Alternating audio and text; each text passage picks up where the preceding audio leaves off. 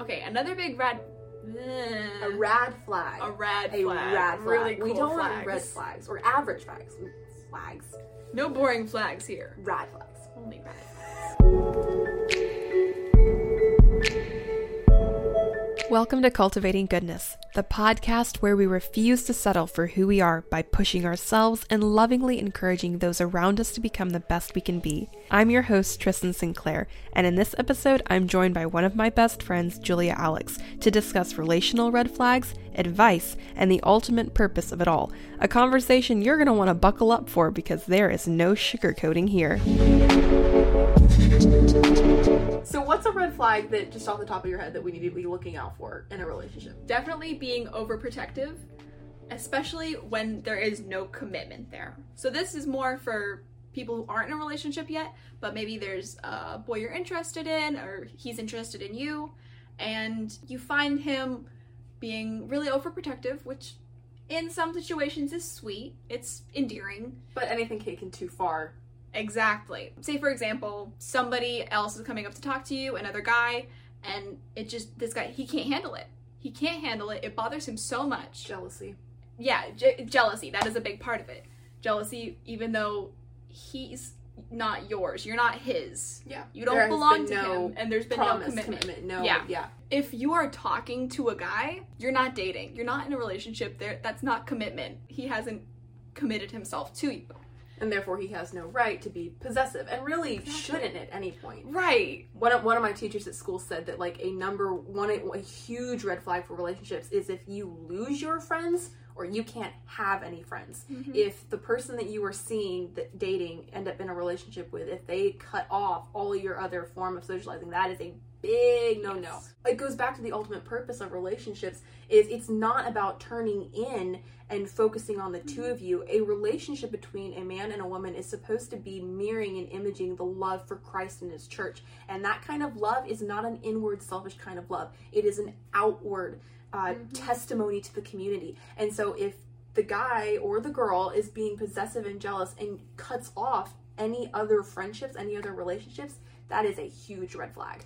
That reminds me of a chapter in a book that she just lent to me, Confronting Christianity. I forget the name of the author. Rebecca McLaughlin? Bravo. In one of her chapters, she basically is talking about how you got the exclusive love that is between someone in a relationship, and then you've got the inclusive love of people like friendships, mm-hmm. and how you can have as many as you want, and there's not a limit. Yeah. To how much affection you can show with people. You shouldn't have somebody trying to close off that inclusive love. Another red flag to look for in relationships is when he completes you or you complete him in a 50-50 kind of sense. Because this is something that people say a lot in culture, is finding your other half, finding that yin to your yang, finding someone who balances, who completes you, which... I understand the whole thing with balance. You should have somebody who balances you. Who compliments you. But they do not complete you. No. You're a whole person. Not. You're not one half or the other. You're not a shell of a person without a man behind you. 100 plus 100 is a lot more powerful than mm-hmm. 50 plus 50. And so a huge thing to look for when you're just from my observations of other relationships, or when you're getting into a relationship of your own, is you need to be your own woman and he needs to be his mm-hmm. own man.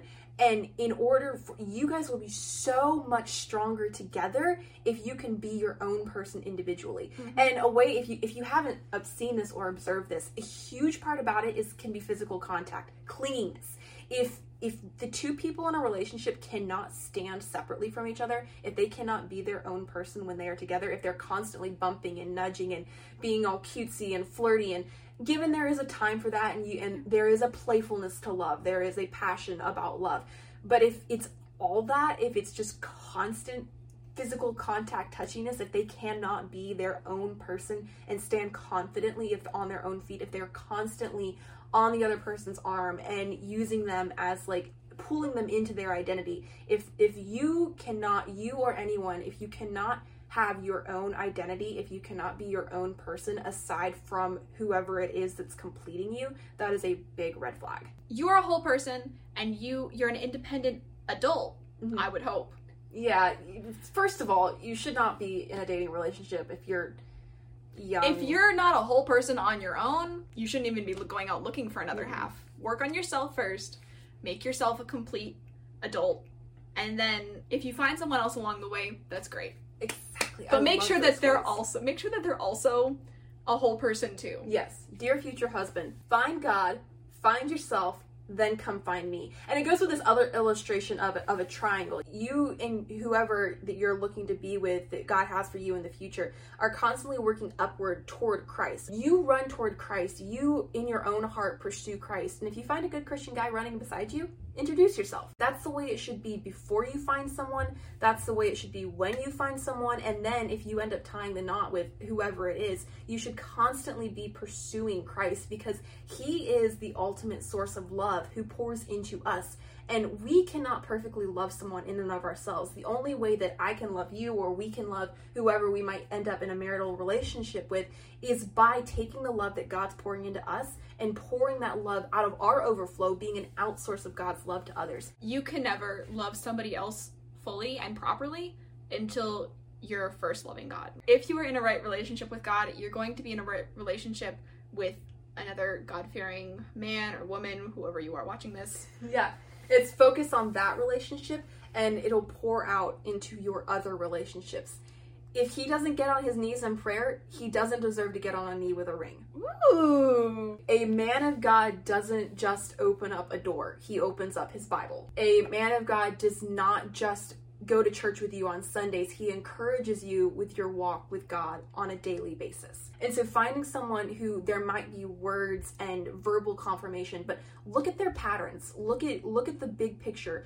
Let enough time pass before you put anything down in stone, so that actions can build up whatever words may be expressed. He may say that he is a God-fearing man, and he may seem like that by all accounts, but let time pass so that you can let that show itself. Words are powerful, but they are limited. You need actions to back that up. You shouldn't take necessarily advice from Radio. his radio. But it's source. But I was listening and it said that you should not commit to like a lifelong relationship. Like you shouldn't marry someone unless you've known them for a year and a half. Yeah. At least. My personal thing is I want to get married minimum 25 after I have known and seriously been together with a person for 3 years, which sounds like a bit much, but I just don't trust myself. No, that's... And I want to have time to that's valid. set in stone. Like, let's go through a couple seasons together. Let's take time. Let's go through a couple seasons together. Well, and you want to make sure that you've seen them in every situation, Yes. with every emotion. Do not marry someone until you've gotten them in front of a computer with slow internet. Yes. Our generation. Oh my goodness. Yeah. But really though, that's a way to see patients. See them in multiple contexts. At church, at school, at a restaurant, at a park, that way you can see, like, because there's certain contexts where they may be perfectly confident and really owning it at school, but they just might be out of their minds at McDonald's. I don't know. Oh no. Like, Okay. So see them in context where, like, you get to see their full picture and not just like one side of them. Well, another thing about the whole year and a half thing is that's how long the period of affection lasts, basically the honeymoon phase. If you haven't reached that yet, it's really easy to overlook flaws and just be like, oh, it's fine, or think, oh, they'll change. They won't. Because psychologically, something I saw on the internet, because the internet never lies. Abraham Lincoln said that. Is psychology says it takes 3 years to completely get to know someone, which is where I get my 3 years from. And so once you hit a 3-year mark with being in a maybe not a dating relationship, but being in a friendship where you're at least consistently seeing someone and interacting with them throughout those 3 years. Once 3 years of a friendship has passed, at least, then that's when you can say, okay, I know this person. Like, I have seen them in a holistic kind of sense. So that's why I have 3 years. Another big red flag is when he puts you above Christ, or vice versa. This is mostly important because what we were saying about finding God, then finding yourself, and then finding your other person. Yeah. Your significant other should never love you more than God. Yeah. I mean, because look at it this way. God is love, like capital L. He is the essence and epitome of love. And so if you or your significant other do not know love himself, there is no way that they will know how to treasure you, or you will know how to treasure him. He should not love you more than God. God has got to be put first. Yeah. If God is the essence of love, he is the supreme model of all relationships, romantic, platonic, everything. And the relationships that we have on earth are just like a small, very small scale version of the massive love that Christ has for us. And so if he doesn't see that first, then it's not going to go well. Yeah. And that's the whole ultimate purpose of relationships that we've mentioned before, is the way that my pastor said it at his son's wedding, is ultimately a marital relationship is a trailer to the movie that we ultimately want to see. Because relationships here on earth are a microcosm, a micro aspect of the unity between Christ and his church, of Christ's love for us. And so your relationships, whatever they are, romantic, marital, between parents, between siblings, between friends, between cousins, it's a testimony of the love of Christ for his church. And so ultimately, no matter what relationship you're in, the purpose of it is to be a testimony to a world that has dismissed its creator. Another really big red flag is when they are immature and they are not growing and maturing as they should be at that stage in life. If you're both whole, independent adults, you should be acting as such and not shrugging responsibility or not owning up to your mistakes. If you make a mistake, you should admit as such, and you should be receptive when people call you out on that, when they are brutally honest. And given there is a time for joking and laughing and having a good time and messing around with each other in an appropriate manner, but you do need someone who is going to not push lines, to recognize when something is appropriate, when something is not appropriate, and taking that maturity. And then on the other side of that, of recognizing mistakes, you should never love someone so much that you cannot see their flaws. And C.S. Lewis spoke to that in saying that perfect love that rounds off, won't blind yourself to a person's flaws, a person's brokenness and innate depravity, but it will love them despite it. And I think that's a really good point too about being mature while still being funny, goofy, youthful. That doesn't mean that you can't have both. You just have to have a good balance. Balance is a wonderful thing. Goodness. And when you find the right person, and when you're the person that you should be, you have that balance. You have the yin and yang in a healthy way. Yeah, in not a dependent, clingy way, but in a beautiful, complementary way of how God has made order in the universe. It's a wonderful symphony of people.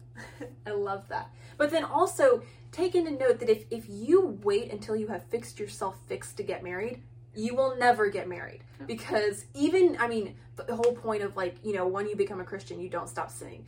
You are never going to be in this lifetime on this earth before Christ comes back. You are never going to be perfect. And so if you wait until you are perfect in order to start a relationship, it's never going to happen. And that goes back to the ultimate purpose of marriage. And the main purpose, of course, is to reflect Christ's unity and love for the church. But also, it's to sanctify us, to grow us, to help progress us. Marriage is set up to disappoint in one sense, so that we will be constantly going back and abiding in the love of our Savior. And then in the other sense, it's meant to be like two really rough rocks put through a tunnel together that bump and nudge and grow, and so that you will come out on the other side of marriage rounded off. It will be hard, but so beautiful. How that applies if you're in a dating relationship or if you're wanting to start that is looking for someone who exhibits those good qualities. Someone who is going to be honest with you, is going to treat you like an adult, and still being kind and being respectful. Not someone who's going to be goofing off the entire time. There's a time and place for that, but you need to have moments of maturity where you are two independent adults growing more towards Christ, sanctifying each other to be your best version of yourself, the closest version of yourself to Christ that you can be. Yeah. And that's a lifelong pursuit. And one way to define maturity, that can be kind of seem a little ambiguous. It can seem a little ambiguous, but one way to define maturity is your ability to focus on the task at hand. And the president of our university has talked about this with chapel services, about people being on their phones. It's a mark of immaturity if you cannot get off your phone and focus on the chapel service. And so whatever's going on around you, being able to focus and being like, hey, this might not be where I want to be right now, but it's where I'm going to be, and I'm going to be respectful of the service at hand, of, you know, what's going on. And it could be church, it could be chapel, something like that, where you need to be respectful and of whoever's putting the service on, and the fact that ultimately that service is supposed to be honoring and glorifying God. Or it could just be in a, you know, average time in the grocery store or at home or just out and random in public. A mark of maturity is being able to sit back and focus on what's going on around you. He said something about how reproof sticks with you and that you should not think more highly of yourself than you ought. If you think more highly of yourself than you are in a relationship, first of all, the other person is going to get really sick of that really fast. Yeah. And it's supposed to be outdoing one another and showing honor and serving. That's one of the only two arguments that you're allowed to have. One is, I'm the biggest sinner in the room, you can't change my mind. And then the other one is constantly outdoing one another in showing and doing good works and showing honor and serving. Like, I should always be trying to outserve you, not in a competitive way, in like a, you know, you and me trying to serve somebody else, but in me trying to serve you. I should constantly be laying my life down to help serve you and dying to myself to help lift you up. And so that's a relationship should constantly trying to pour into the other person. Ultimately, the very essence of love is focusing on someone else. The very essence of love is putting someone else's needs before your own. You know you have found true love when it's not about what you can receive from someone. It's not about how they can coddle you and love you and make you feel human. You know you have found true love when your heart desire is to show that to them, to take the love that you are receiving from the Father and to export that to them and to give to them and to sacrifice to them and to serve